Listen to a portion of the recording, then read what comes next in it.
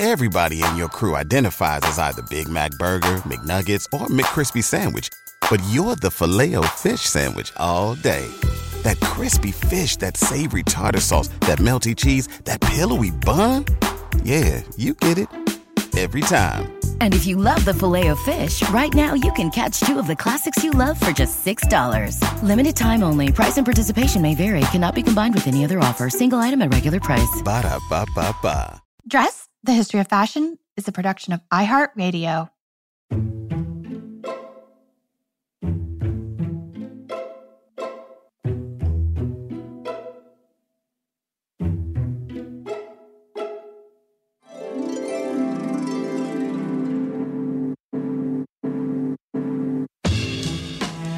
With over 7 billion people in the world, we all have one thing in common. Every day, we all get dressed. Welcome to Dressed, The History of Fashion, a podcast that explores the who, what, when of why we wear. We are fashion historians and your hosts, Cassidy Zachary and April Callahan.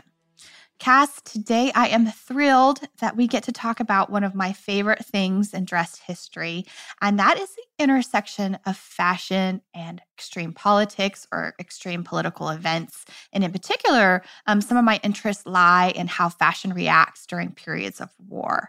And this is something that first piqued my interest about 20 years ago or so when I was reading that book on the French Revolution, which is called The Gilded Youth of Thermidor, which was written by a French scholar, François Gendron. And in this, he discusses the subculture of the jeunesse dorée, or the Gilded Youth. And many of the participants in this sort of subcultural movement were the incroyables and the merveilleuses, which is, of course, a subculture that sprung up in the wake of the revolution. And this subculture is in part defined by dress. So this was very much an aha moment for me. And it was the very first time that I had made this connection that fashion could be wielded as a political tool. And it would be several years in the future before I would really discover the field of fashion history as an academic pursuit. But indeed, the seed and interest in the connection between fashion and politics had already been planted years prior. Yeah, and Dress listeners, we've already done a 2-part episode on fashion during the French Revolution, so head all the way back to season 1, I believe, to check those out if you haven't already. We've also talked about the intersections of fashion and war during World War I, and I think we did a mini-sode last season on fashion and politics. So, these two seemingly opposite entities are in fact very intimately intertwined.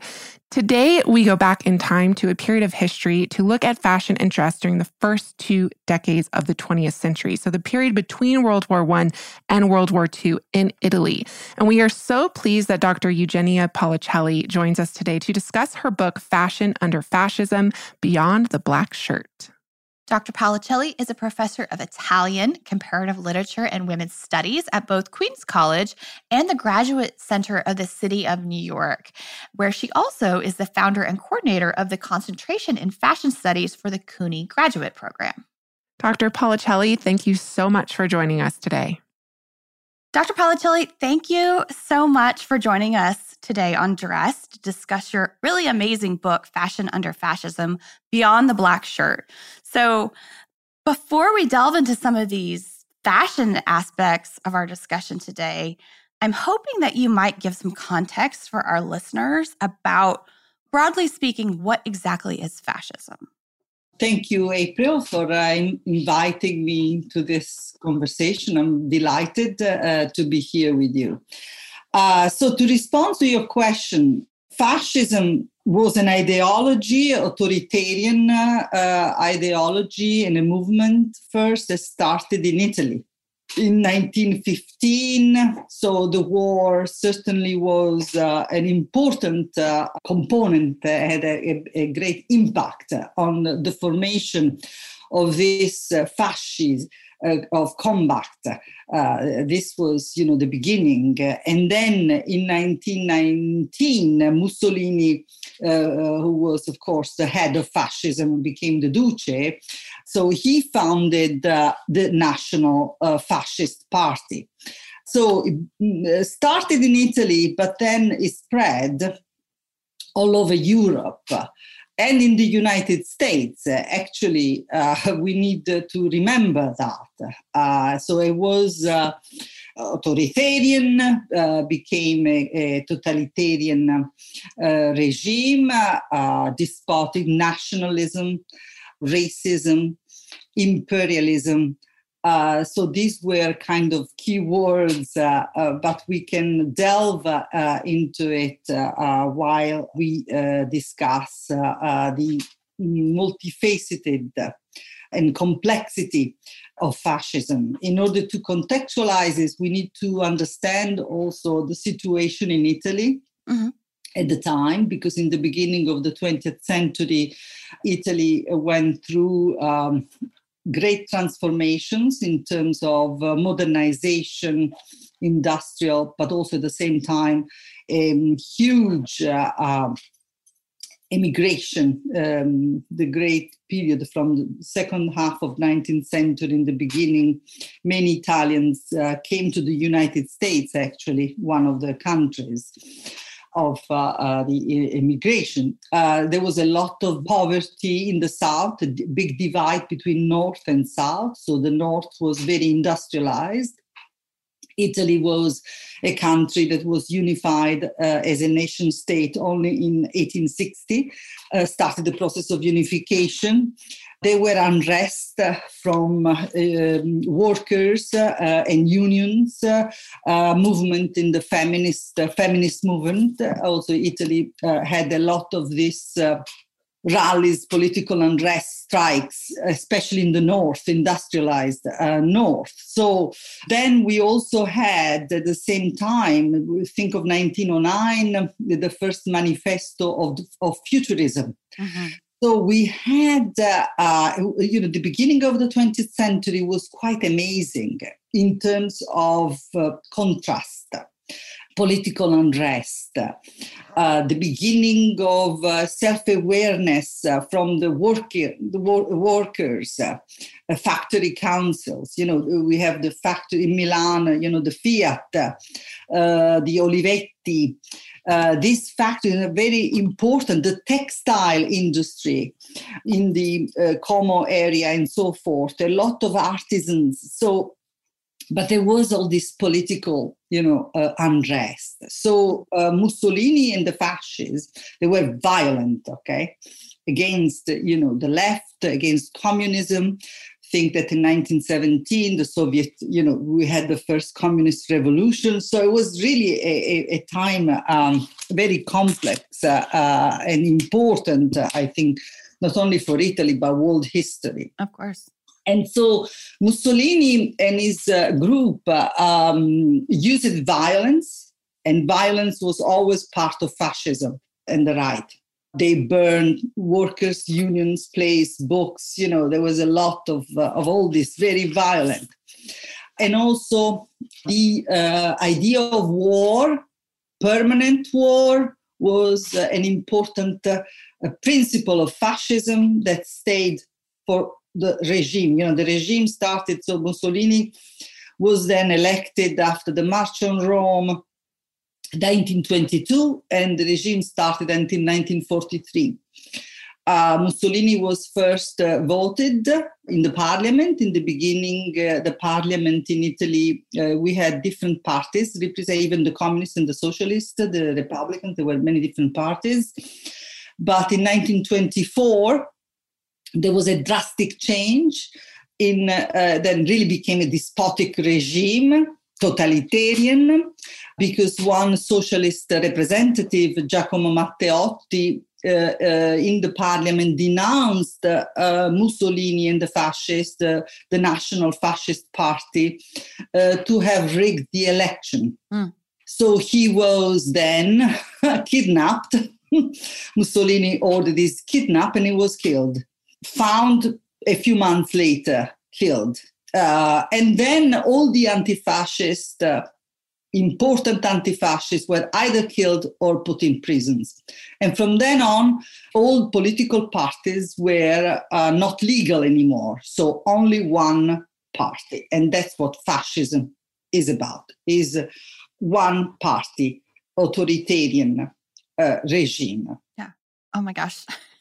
Thank you. That was an amazing description for any of our listeners who might not be familiar with fascism in general, or just like that very precise, couple decades of time in Italy. So we are, of course, here today to talk about fashion in the intersection of fascism. And you note in your book that you say, I'm quoting you, "My focus here is to show how fashion in the Renaissance became a scientia habitus, as well as a political and state affair via the sumptuary laws and literature on appearance. Clothes and fashion in a way that was entirely similar to how the fascist regime dedicated great energy to regulating the way Italians express themselves in dress in both private and public spheres." So that's a huge span of time. And I'm hoping that you might unpack that a little bit for us, first in terms of the Renaissance. So how was fashion being used as a political tool at that time? Thank you for your question. In fact, the time when I was writing my book and was doing my research on the book, I was also doing my research in the Renaissance. And as you know, later on, I published a book precisely on that topic in 2014. So while I was trying to figure out the relationship between, fashion and politics, and the regulation of dress, not only as a personal care or concern, but also how the state, how the political institutions, religious institutions emanated these laws. I was fascinated by the fact I said, okay, this is really the demonstration that fashion is very important, it's crucial to study, because it's not just the frivolous aspect that, we like to change dress, or we like a particular color, the way fashion was conceived, it was kind of looked down in the academic field. So for me, that was a tangible result of how fashion was more than that, right?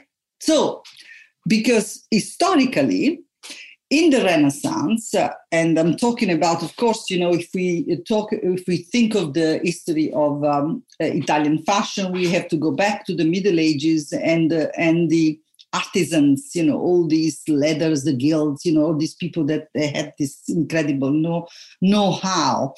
But it was in the Renaissance, but the sumptuary law started already in the Middle Ages, because preachers and the religions, because people were fascinated, people liked to dress, but also there was this trade, trade was developing not only in Italy, but of course outside, because fashion is always local and global, not only today, always has been.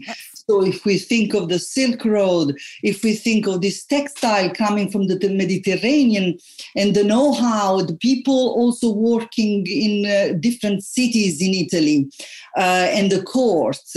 So it's very dynamic. So fashion at some point become a language, is textualized in the laws, in which, it says, okay, women cannot expose part of their skin, right?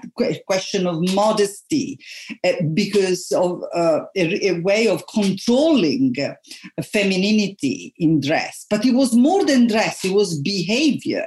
So think of also the way women had to cover their head. This was common to any religions, Jews, Muslim, Christians. But what happened was then this was starting to be manipulated by individuals, by women themselves, who were creative agents of their own image. And so in fashion feeds that kind of agency. So it was not just the aesthetic, which is already something that is important, but it was more than that, was the politics of style. And this was, of course, seen as a dangerous side. Why? Because, of course, we had the aristocracy. We have to think in terms of class. And then in this period, because of trade, banking, global exchanges, many families became very prominent, not just the aristocracy.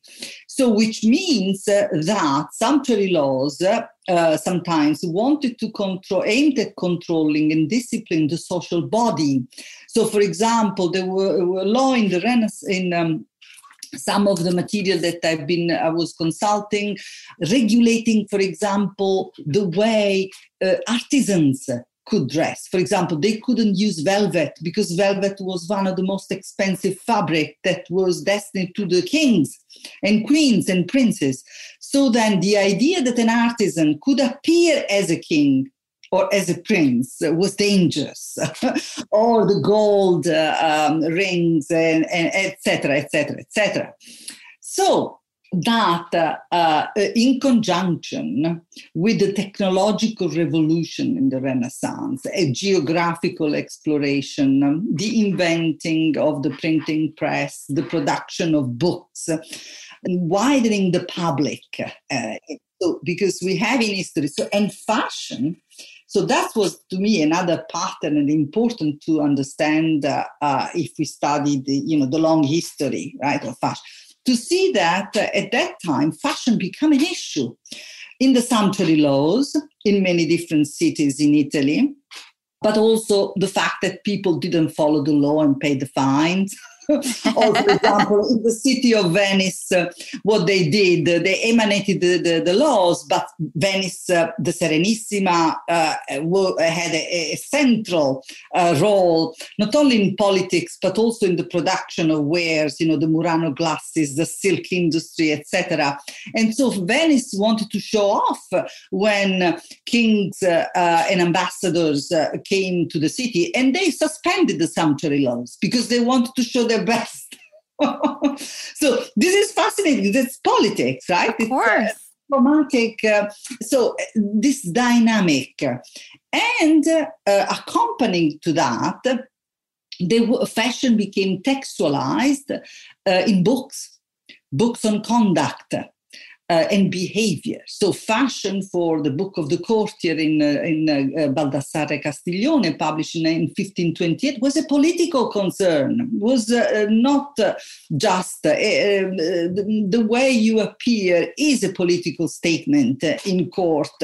And so he established the rules of dressing in black or having a certain simplicity, a certain elegance, understated elegance, sprezzatura, he will call it, which is still resonate today. So the link that I found that during fascism, in the project that Mussolini and the fascists wanted to, first of all, nationalize fashion, because there was no institution regulating fashion as it was in Paris. Since the 19th century, there was already an institution, Chambre syndicale de la couture, etc. It didn't exist in Italy. So they had hundreds, of incredible artisans, the textile, but all disorganized. So there was no, not an entity. And this was a debate already started in the pre-fascism. In fact, the people involved were sympathizer of fascism, but also anti-fascist and socialist like Rosa Genoni. I talked to her, maybe we can talk about her later, who was also another person who believed that fashion is central to issues of women, feminism, and state. So fascists emanated a series of laws to control the production of fashion, Italian fashion, because they wanted to control the whole production, from sketching, the textile industry, the organization of the shows, etc. So the link, and we can talk, I guess, a little bit more in details about this in your other questions.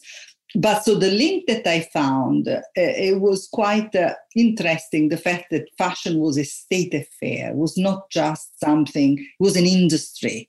It was an industry able to project an image of a country, an identity. Mm-hmm. And so very much was... this kind of connection that to me, and also because there's another thing, the Renaissance in Italian history has been also very important from the point of view of the construction of Italian identity or national identity. a period, a glorious period, but also a time of crisis. Sometimes, we think of political treatises like Machiavelli, The Prince, or Leonardo da Vinci, Michelangelo. So there's a lot of... so then that period was always seen as being, even in the post-war, again, as a moment in which, Italians excelled. Were able to, because there was this kind of lack of trust in themselves, because at that time Italian fashion was not on the map, and these people sometimes forget about this part. It was not on the map yet. Yeah, and that's actually something that I kind of wanted to chat with you about is, obviously at this time, and we've talked about this so many times on Dressed before, I'm not even going to go there because our regular listeners already know this, but, France was really this global arbiter of style at the time, and they were really kind of pushing fashion forward. So I guess my question to you is, what kind of was the relationship between French and Italian fashion before Mussolini's rise to power? And did that change with the rise of his regime and this emphasis on establishing national dress? Relationship with France, between France and Italy, are very complex and complicated, but always there somewhere. Even before, we have to go back. Hundreds of years. Hundreds of years. But 19th century, for example, it's important because in the 19th century. We have Italian magazines.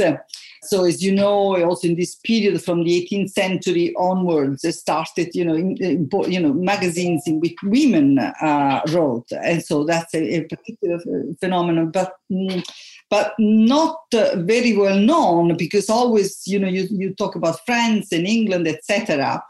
But the Italian history is quite interesting on that respect, because they had a lot of women who participated and actually founded Dame, then Margherita, and other magazines, in which they were posing the question of fashion and politics, national identity, and freedom from France, because there was always this kind of imitation competition, because France and Paris established itself as the capital of fashion and modernity and so forth.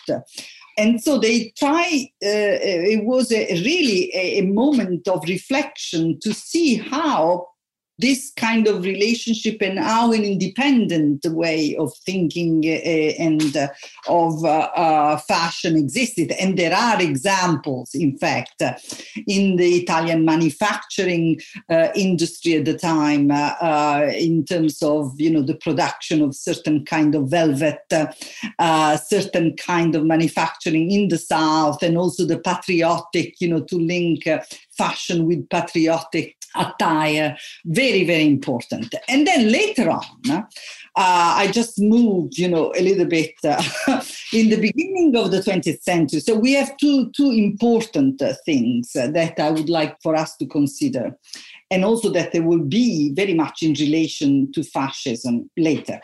So one is the experimentation, the important avant-garde movement of futurists. Mm-hmm. Because the futurism was very, very, very central in this renovating. They wanted to reconstruct the universe, right? The arts, everything, not sculpture, industrial design, and so forth. And indeed, fashion was part of this as well, because they wrote manifestos. Giacomo Balla wrote actually a manifesto of the anti-neutral suit, because they were for the war, because there was all this debate of being for World War I or not. So they were for the war as the fascists and other groups. So, but the manifesto is quite fascinating, because it's not just, the idea of the war, but it's also this reconceptualization of the male suit and masculinity using colors. And the other one I would like to mention, there are many examples here, but Tayat, Ernesto Miquejales was to me a genius. And worked with Vionnet for many, many years. Exactly. In fact, he was the only one who actually worked in the fashion industry, Tayat. The other one, Balla, produces dress and textile. He did it. And some of his creations are now in the Laura Biagiotti Foundation and Archive in Rome. They've been bought. And also he created in Rome his studio where with his daughters, they crafted, it was fantastic. Some of them are so modern, female and male. I said, Tayat, he designed the logo of Madeleine Vionnet, and then some sketches for sure, he kind of was there, but he did something that to me was genial. The tuta, first of all, that was different from the constructivist in Russia, because he saw it as not just for work. It was this notion of simplicity, of unisex, of elegance, because he put the belt with a bow. And the little sandals he pairs with it, that is like that little detail that just... It's fantastic. But also he had this, the tuta as a concept is a zero waste. That's what it is. If you see he did the concept was very, very innovative that very people couldn't understand then really, was too far in advance. But also there is another thing, the color of the shirts, because Tayat ordered particular in Florence, because he didn't want the rigid, masculine, the color shirt. I think it's genius, it's fantastic, because he wanted the soft one, because he wanted a different kind of masculinity, a different kind of... So that's very contradictory, if you wish, from the kind of virility, if you think of fascism, but they were sympathizers, of fascism. So it's very complex. So then the futurist, and then we have, of course, De Pero, and so many other artists that they did work for Vogue. Also, he designed some covers for Vogue America, because he came also to New York. So international, cosmopolitan, very avant-garde, and connected to the European avant-garde, Russian, French surrealism, and so forth. On the other hand, we had other projects, like the project of Rosa Genoni, who was a seamstress, started from zero, really. She was very poor in Milano, etc. I wrote a book about her. And she really was the one who started to think of this made in Italy, Italian, being proud of their own roots, advocating for an Italian fashion, because she was in France and in Paris, and she saw how they worked. And she said, we need to understand and study our roots. In fact, she also taught, there were no schools in Italy at that time, that teaches really fashion or costume design. There were no schools. So she did it for workers in Milan in the evening, and she was fascinating. It was absolutely genial what she did in putting together material from the arts, because for her fashion was part, a manifestation of the arts, was not divorced by it. So then all that, but she thought of an Italian fashion, she thought of an Italian institution. So in a way, Mussolini used her own ideas to create. But Genoni was focusing especially on the feminine, the female body, the liberation of women, workers also. She was a socialist. And she was also under the regime, under the control. And she was a pacifist. Which did not fly well, I'm sure, with Mussolini. No, absolutely not. I found material, in the archive that the police, and everything. So she was not. But she was, these are the two kind of major lines, because she wanted to use, the artisanal, the craftsmanship, the Italian tradition, the Renaissance. In fact, she got a first prix in 1906 in the exhibition, the Universal Exhibition in Milan, where she presented her dress, the Primavera dress, inspired from Botticelli, spring, beautiful painting. The dress is in the Galleria del Costume in Florence and is absolutely a masterpiece. So that, but then she was also modern, because she was thinking of women being able to move freely in the modern life, go on a bike or going to... So department stores were in Italy. At that time, Milan was really important center.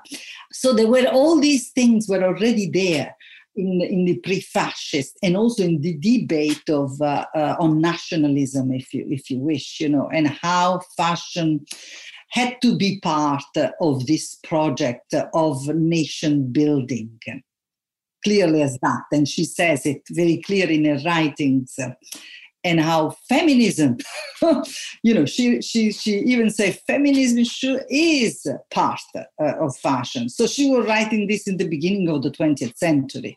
And they kind of like took her ideas, those seeds that she had already planted, and just ran with it. Absolutely, yes.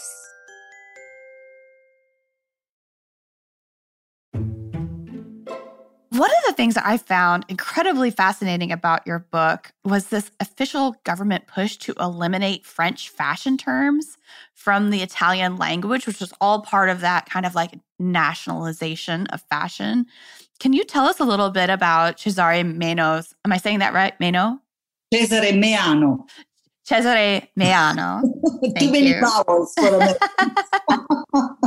Can you tell us a little bit about his creation of an Italian dictionary of fashion? I had never heard of this, and I was like, whoa. Yes. Again, this project of nationalization, of fashion went in many different directions.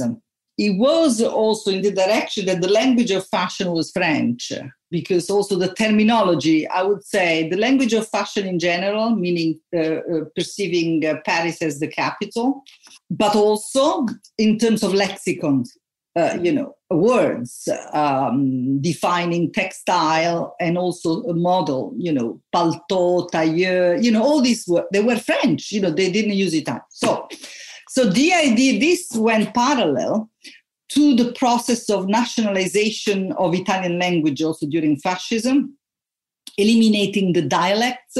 So they wanted to, standardize. And so they gave the task to this journalist, to Cesare Meano, to compile a dictionary and commentary. No small task. No small task. I mean, but it's, and when I was doing my research, I found it mentioned here and there. And then when I went to read it carefully, it's 400 pages with different entries. I found a very fascinating text because you could really see there the ideology and the way also, in a way, what Roland Barthes had done with his work in the fashion system and the many articles he wrote on the formation of a discourse, right, of fashion. It's important text, because then you understand also that language is materialized. It's important, because fashion without the discourse doesn't fly. So you can have a beautiful design But if you don't present it and don't you communicate it in a way that has a certain narrative, if you wish, it stays there, almost in this inertia, Barth would say. So that to me, that was very interesting to see how he decides on the different entries, But it also was, for me, interesting to see the motivation and the explanation for each entry, how he digs into the Italian literature, or for example, Italian culture, or stereotypes, for example, how the codes, the moral codes and the codes of beauty are subject to change in society. So, for example, being tanned, so that was something connected to sport, dynamism, and modernity that also fascists, wanted to support on one hand, and then on the other also the tradition, but that's another story. Having a tan body was good. And he says, you remember in the 19th century when, this women, this figure of pale and the little umbrella, and it's a passé. It's something that is not... is not modern anymore. But they condemned the garçon, the maschietta, they call it. They condemned the woman that was too independent, so they said, okay, that is not completely accepted. Or, for example, what is also was interesting to me to see the contradictions, and this maybe will lead to talk in another, the contradiction of fascism. So, for example, the camicia nera, the black shirt, doesn't exist there. How come? I said, or it doesn't talk about the civil uniforms that were so part of fascist aesthetics, even, and politics, and discipline of the social body, different age and gender, etc. That they don't have those entries. That's really interesting. And so those kind of missing, right? I had to corroborate that with other sources in order to analyze this tensional relationship that was never solved during fascism between the idea of creating an image of modernity, right? A dynamic, new. So Mussolini wanted to create new Italians, a new Italy, right? In his opinion, a break needed to be established between the past and the present fascist. If you go to Rome, you see plaques and monuments in which, anno uno, so year one is 1922. And several publications because they wanted to change the clock, right? And this is an interesting parallel to during the French Revolution. The Convention Nationale did the exact same thing. When we see fashion magazines from the 1790s and into the early parts of the 19th century, you oftentimes have to jump online and convert it because it's not even a 12-month correlation. Not only are the names of the quote-unquote months different, but the amount of days. So absolutely. It's entire overhaul of the industry. Absolutely. I absolutely agree. I was talking about the contradictions. Yes. And I think that is important to understand about the complexity and the multi-layered facet of the regime in relation to fashion. And what I mean is, this is in many fields, but in terms of fashion, it is very important for me. It is crucial.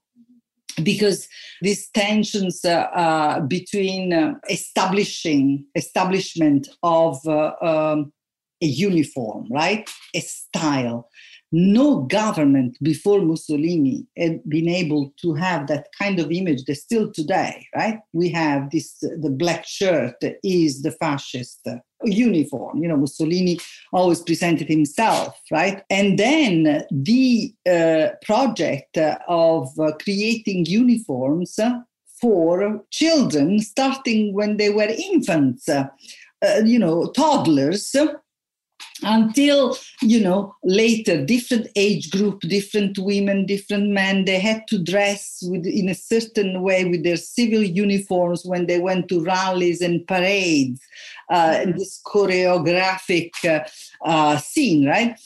And just that picture of like a sea of uniformity, right? And these are not military uniforms. These are civilian uniforms. So on the one hand, this project of uniforming, right? The fascistize the masses, right?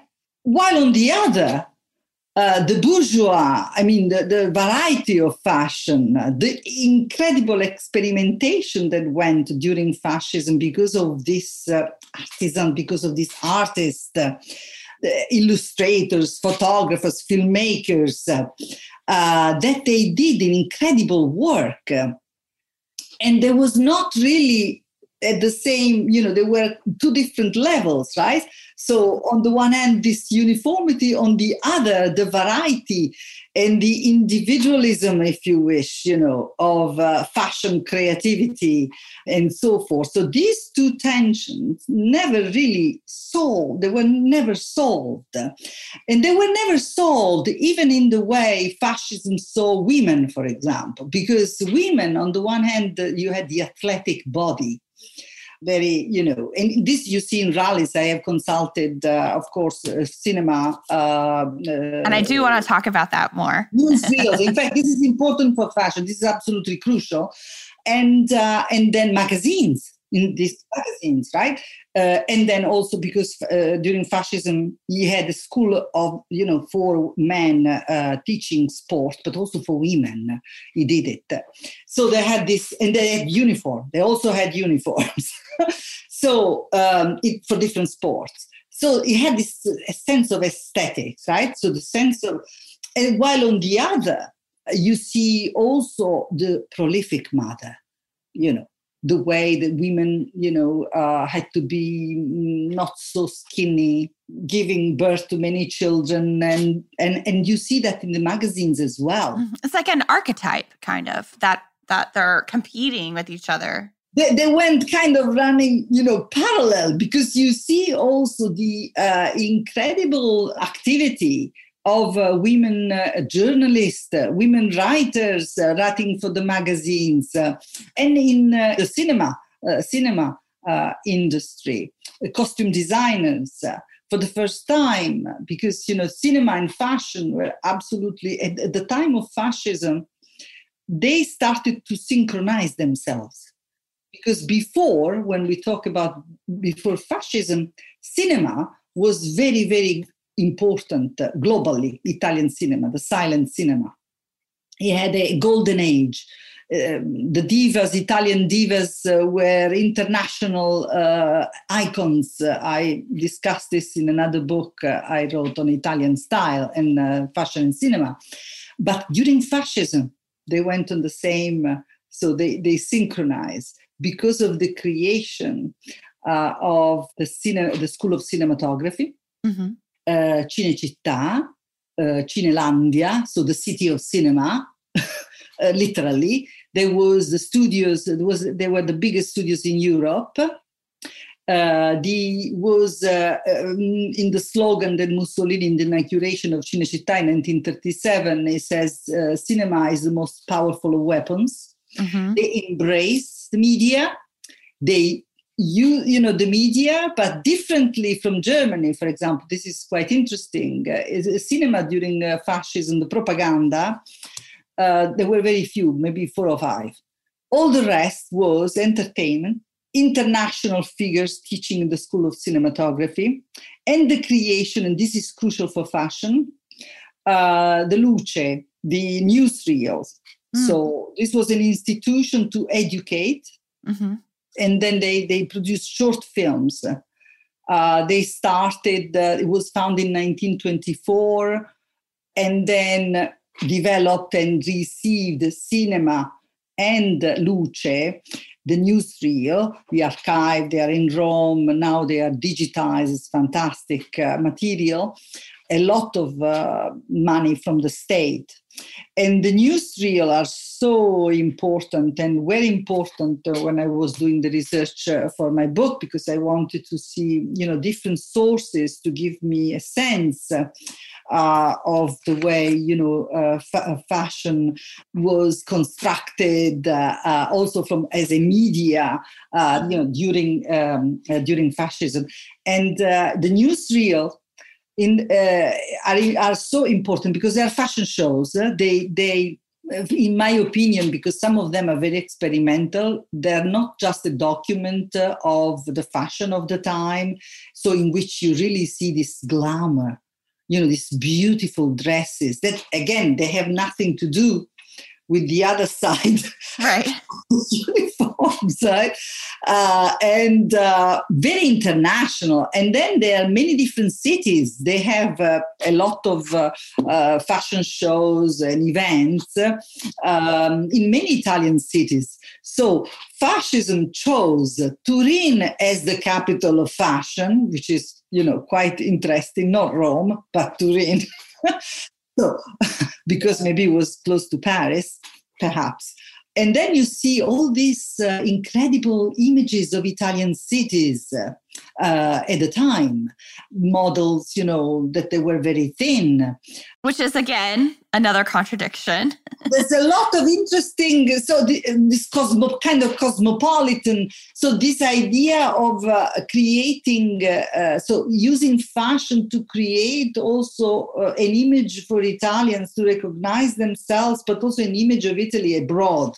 So in this way, fashion offers a concrete example of those tensions. So that's why fashion, in my view, is important to study at the time. And then there's more work to be done. I am in progress of doing more work on it. But why? Because really it offers a concrete, again, materializes those tensions.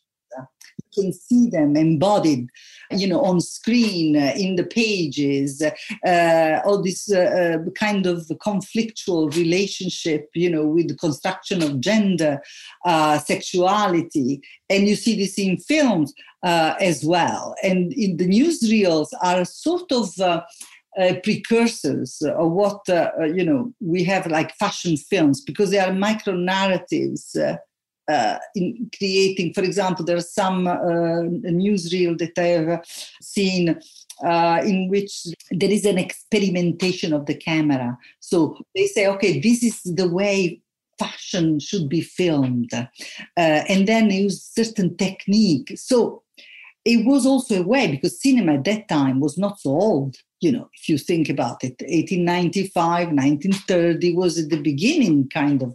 So filming fashion was also a way of experimenting with the act of filming, the act of telling a story. And parallel to that, we must remember that because of the School of Cinematography, this is the first time that we have the creation of a professional figure of a costume designer. Mm-hmm. They didn't exist. In the US, started in 1920s, the recognition of this professional figure, which is very important in the creation of film.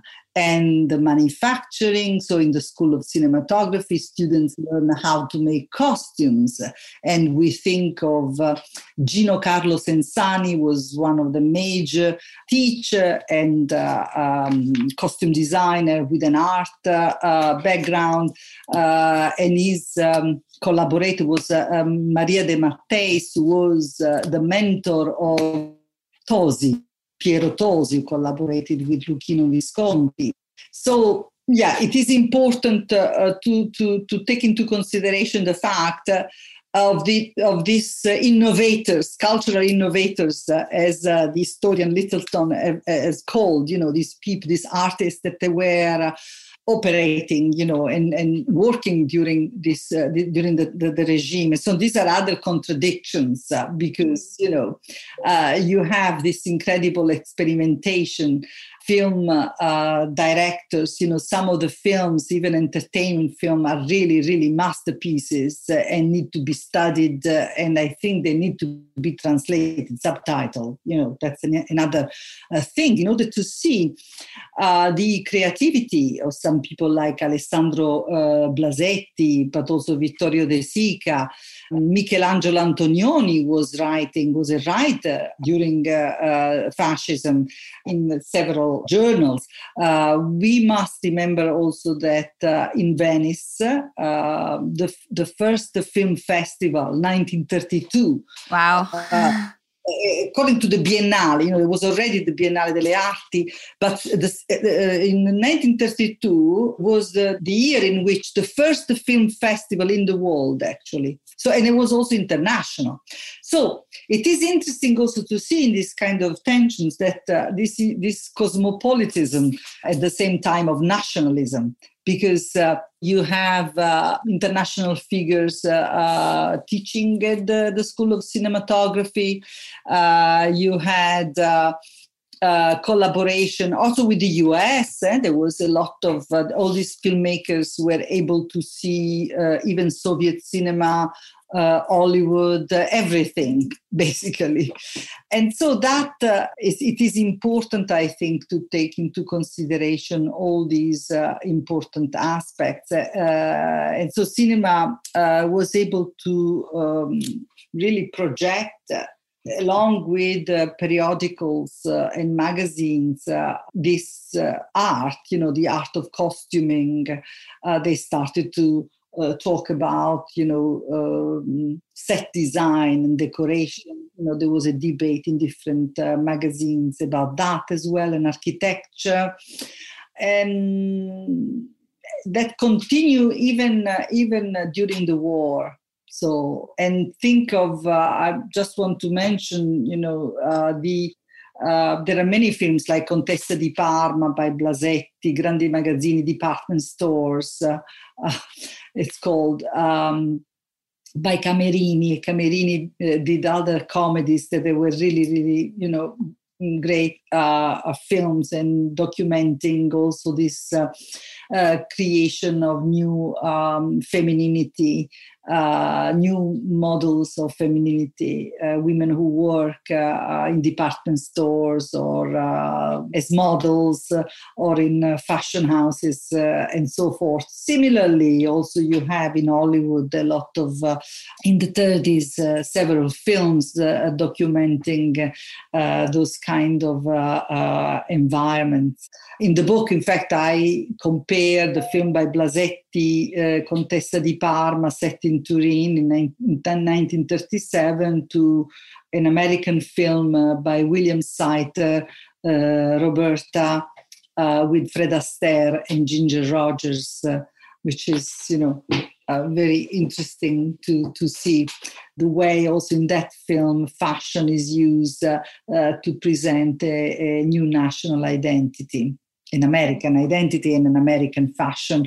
Yeah. And there's a lot of parallels there between that push to kind of like untether yourself nationally from the from Paris. Paris. Absolutely. Yes. Cass, as you know, we are going to be expanding our fashion history travel offerings this year. Mm-hmm. So you better bet that I'm going to be brushing up on my language skills with Rosetta Stone.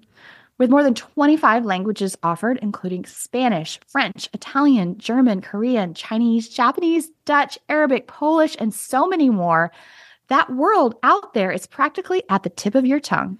And that's right, Dress listeners. For more than 30 years, Rosetta Stone has been the expert in language learning. There are no English translations, so you really learn to speak, listen, and think in that language, which is incredible. You learn by immersion, and their programs are available to use on your desktop or as an app.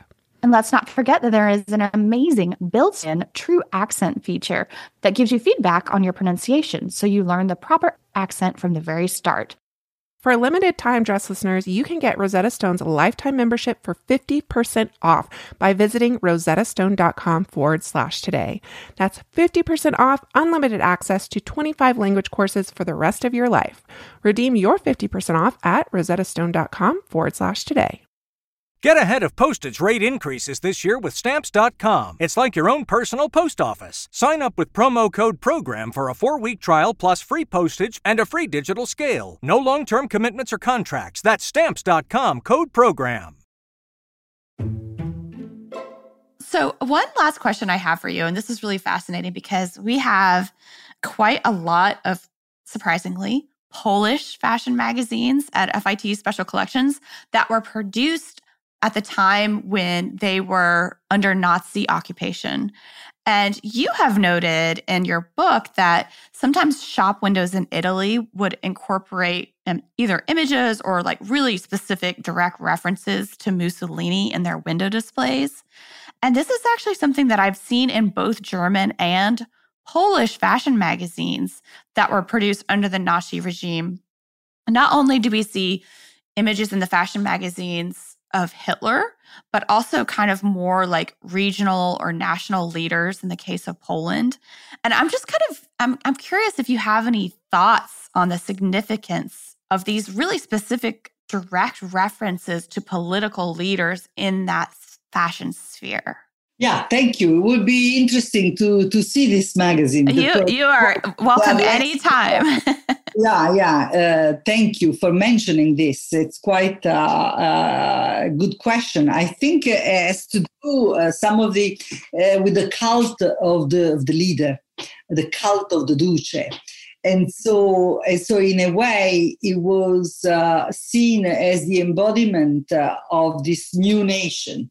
The way, the fascist nation. And I think in the case of Mussolini and the Italian fascists were very much also concerned with the idea of aesthetics and style in connection with politics.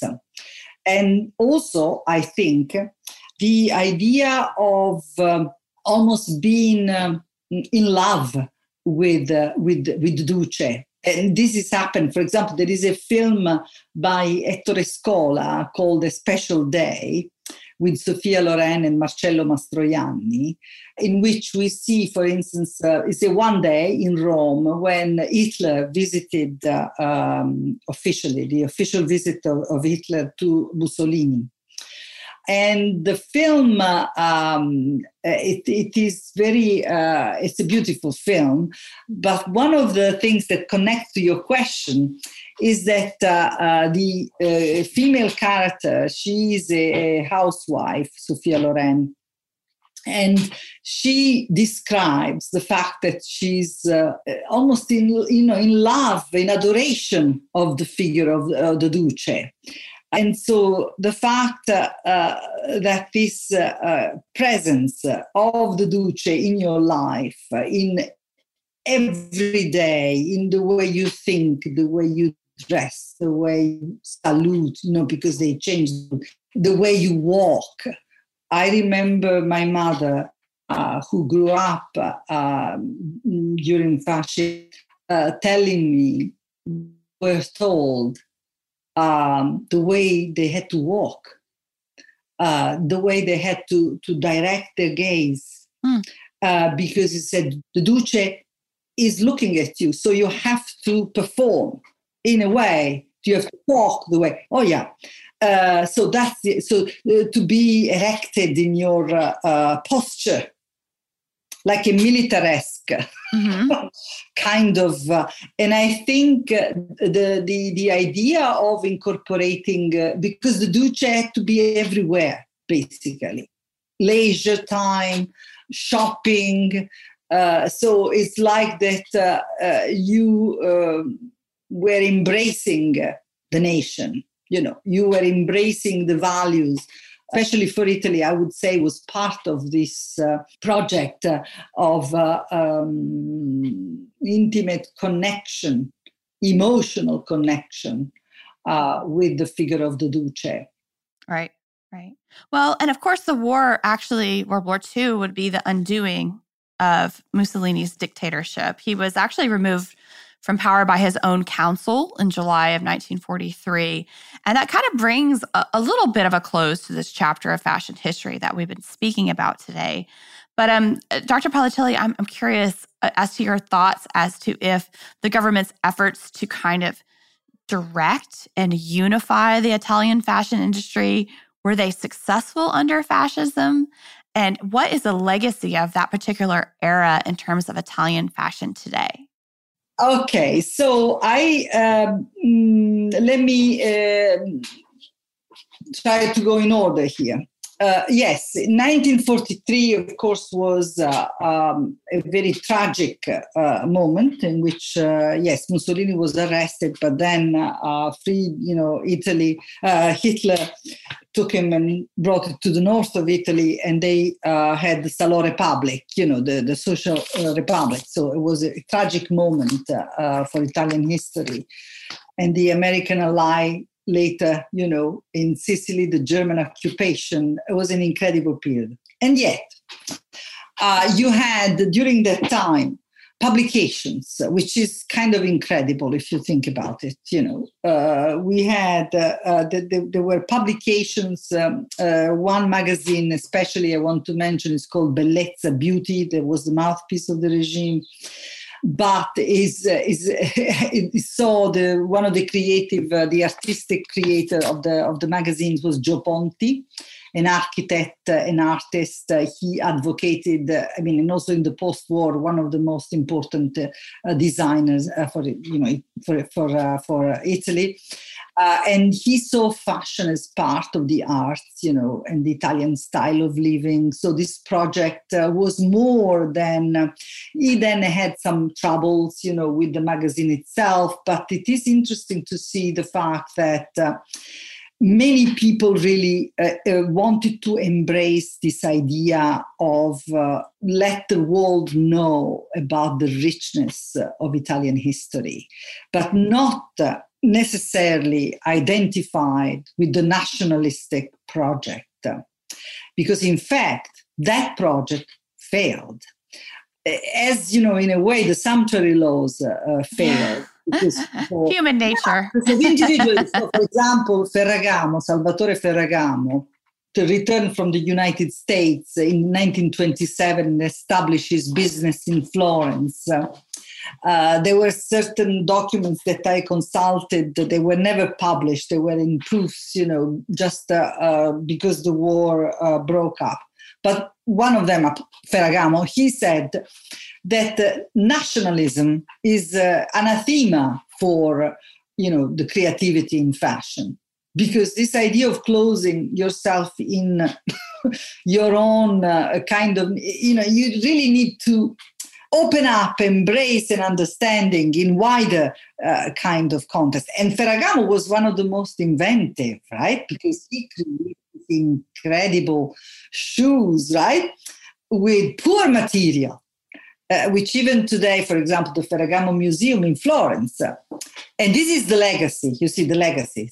So what is the legacy? The legacy is, first of all, that made in Italy and Italian style, whenever you see the history of Italian fashion, they start, 1951, Florence, Giorgini. Actually, this year is 70 years, right, from that. So the thing is more complicated than that because of course, they couldn't just come out like that. Without all this history, without all these different experimentation and attempts. The other thing is that Italy is a fragmented, but instead of fragmented, I would like to use the word, it's polycenters. In Italy, the thing is, and that's in a way also make us understand that we cannot use the same paradigm in the history of fashion in general. If we use the history of fashion, French fashion is not the same of Italian fashion. We have to change paradigm because otherwise we don't understand. And what do I mean by that? Is that the plurality of centers in Italy, the cities. And regional specialties. It's a specialty. It's not a weak identity. In my view, that is a strong identity. Is not only strong, but is also the uniqueness of Italy. That is not France. let's face it. So we cannot use the same model as one size fits all in order to understand the relation between fashion, modernity, and modernism. Otherwise, we will miss, the different experimentations. And I use Italy as a model, but could be applied to other countries. In fact, it is interesting that more publications are coming out of countries like Poland, Eastern, and so forth, that to make us understand that fashion was an issue also in other countries that maybe you didn't think about it, or you didn't know. We simply didn't know.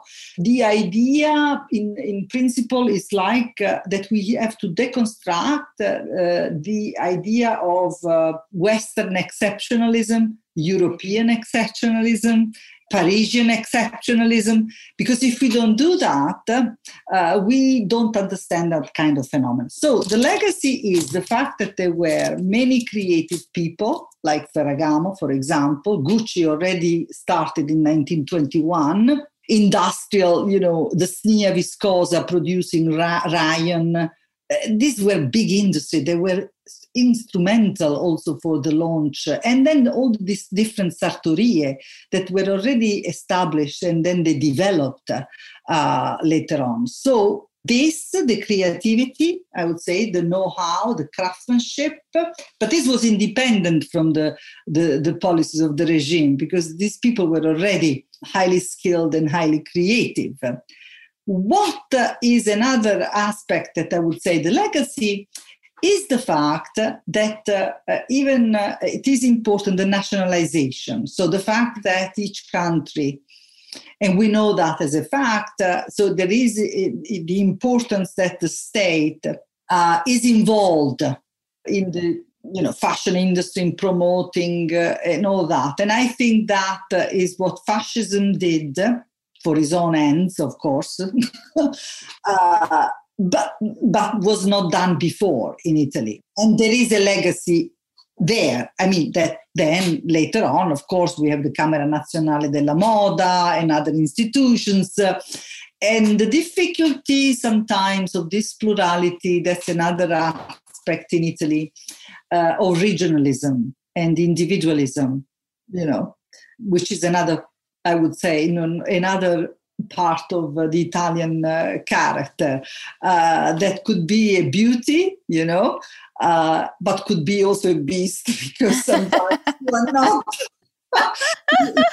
you're kind of, you want to do your own thing, or say, oh, well, Milano is better than Rome. Then Rome said, no, Rome is better than Milano, Florence. And so this kind of things. But I think, I hope I have answered your question. Yes. The legacy. Yes.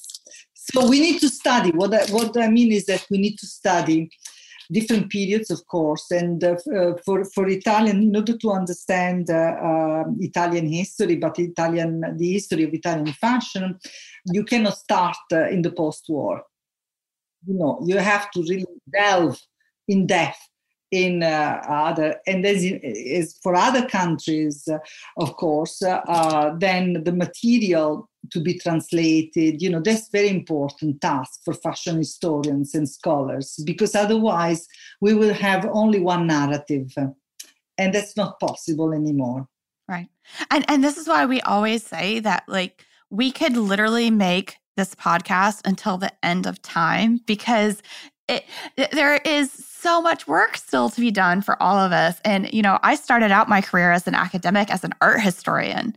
And then once I kind of discovered that fashion studies, and especially fashion history, was even an option, I was so attracted to it because of that wide open space in terms of, like, you're not going to be like the 78th person writing on a particular topic. Like sometimes you are in art history because it's so been canonized for so long. But that's really one of the things that I love about what we do, that there's so much room to just keep going. I cannot agree more with you. This has been my passion since I was in graduate school in doing Italian studies. And I cannot agree with you more.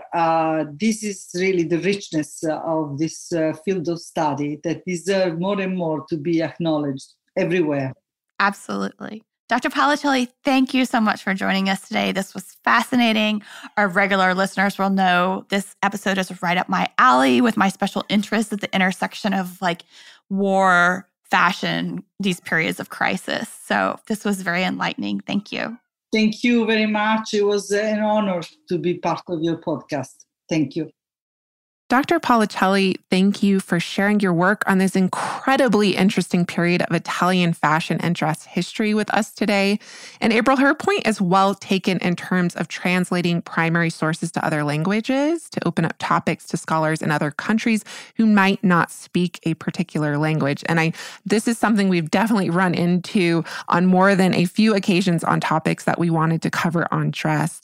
A few times our research has come to a halt on things, actually, when we might find the best sources to only be in another language like Japanese or Russian, etc. Yeah, absolutely. But this does have an upside because this does make way for us to reach out to our colleagues around the world who are native speakers and to chat with them about their specific research on fashion history of whatever part of this great blue planet they might happen to reside. There's a lot of us out there now. And I'm just going to say it again. This really is one of my very favorite parts of making the show. You know, learning from our fellow researchers and colleagues and being able to share their unique knowledge with our audience.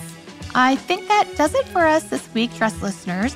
May you consider where the power resides in your closet next time you get dressed.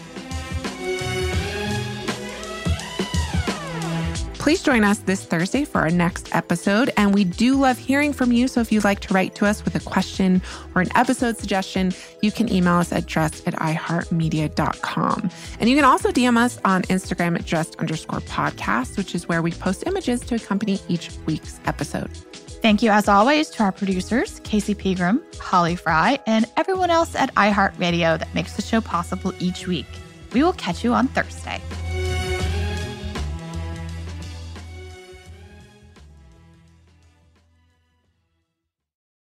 Dress, the History of Fashion, is a production of iHeartRadio. For more podcasts from iHeartRadio, visit the iHeartRadio app, Apple Podcasts, or wherever else you listen to your favorite shows. Say goodbye to your credit card rewards. Greedy corporate mega stores, led by Walmart and Target, are pushing for a law in Congress to take away your hard-earned cash back and travel points to line their pockets. The Durbin-Marshall credit card bill would enact harmful credit card routing mandates that would end credit card rewards as we know it. If you love your credit card rewards, tell your lawmakers, hands off my rewards. Tell them to oppose the Durbin-Marshall credit card bill. This is your invitation to a masterclass in engineering and design. Your ticket to go from 0 to 60 with the Lexus Performance Line. A feeling this dynamic is invite only. Fortunately, you're invited. Experience the exhilaration of the Lexus Performance Line and some of the best offers of the year on select models at the Invitation to Lexus sales event, now through April 1st. Experience amazing at your Lexus dealer.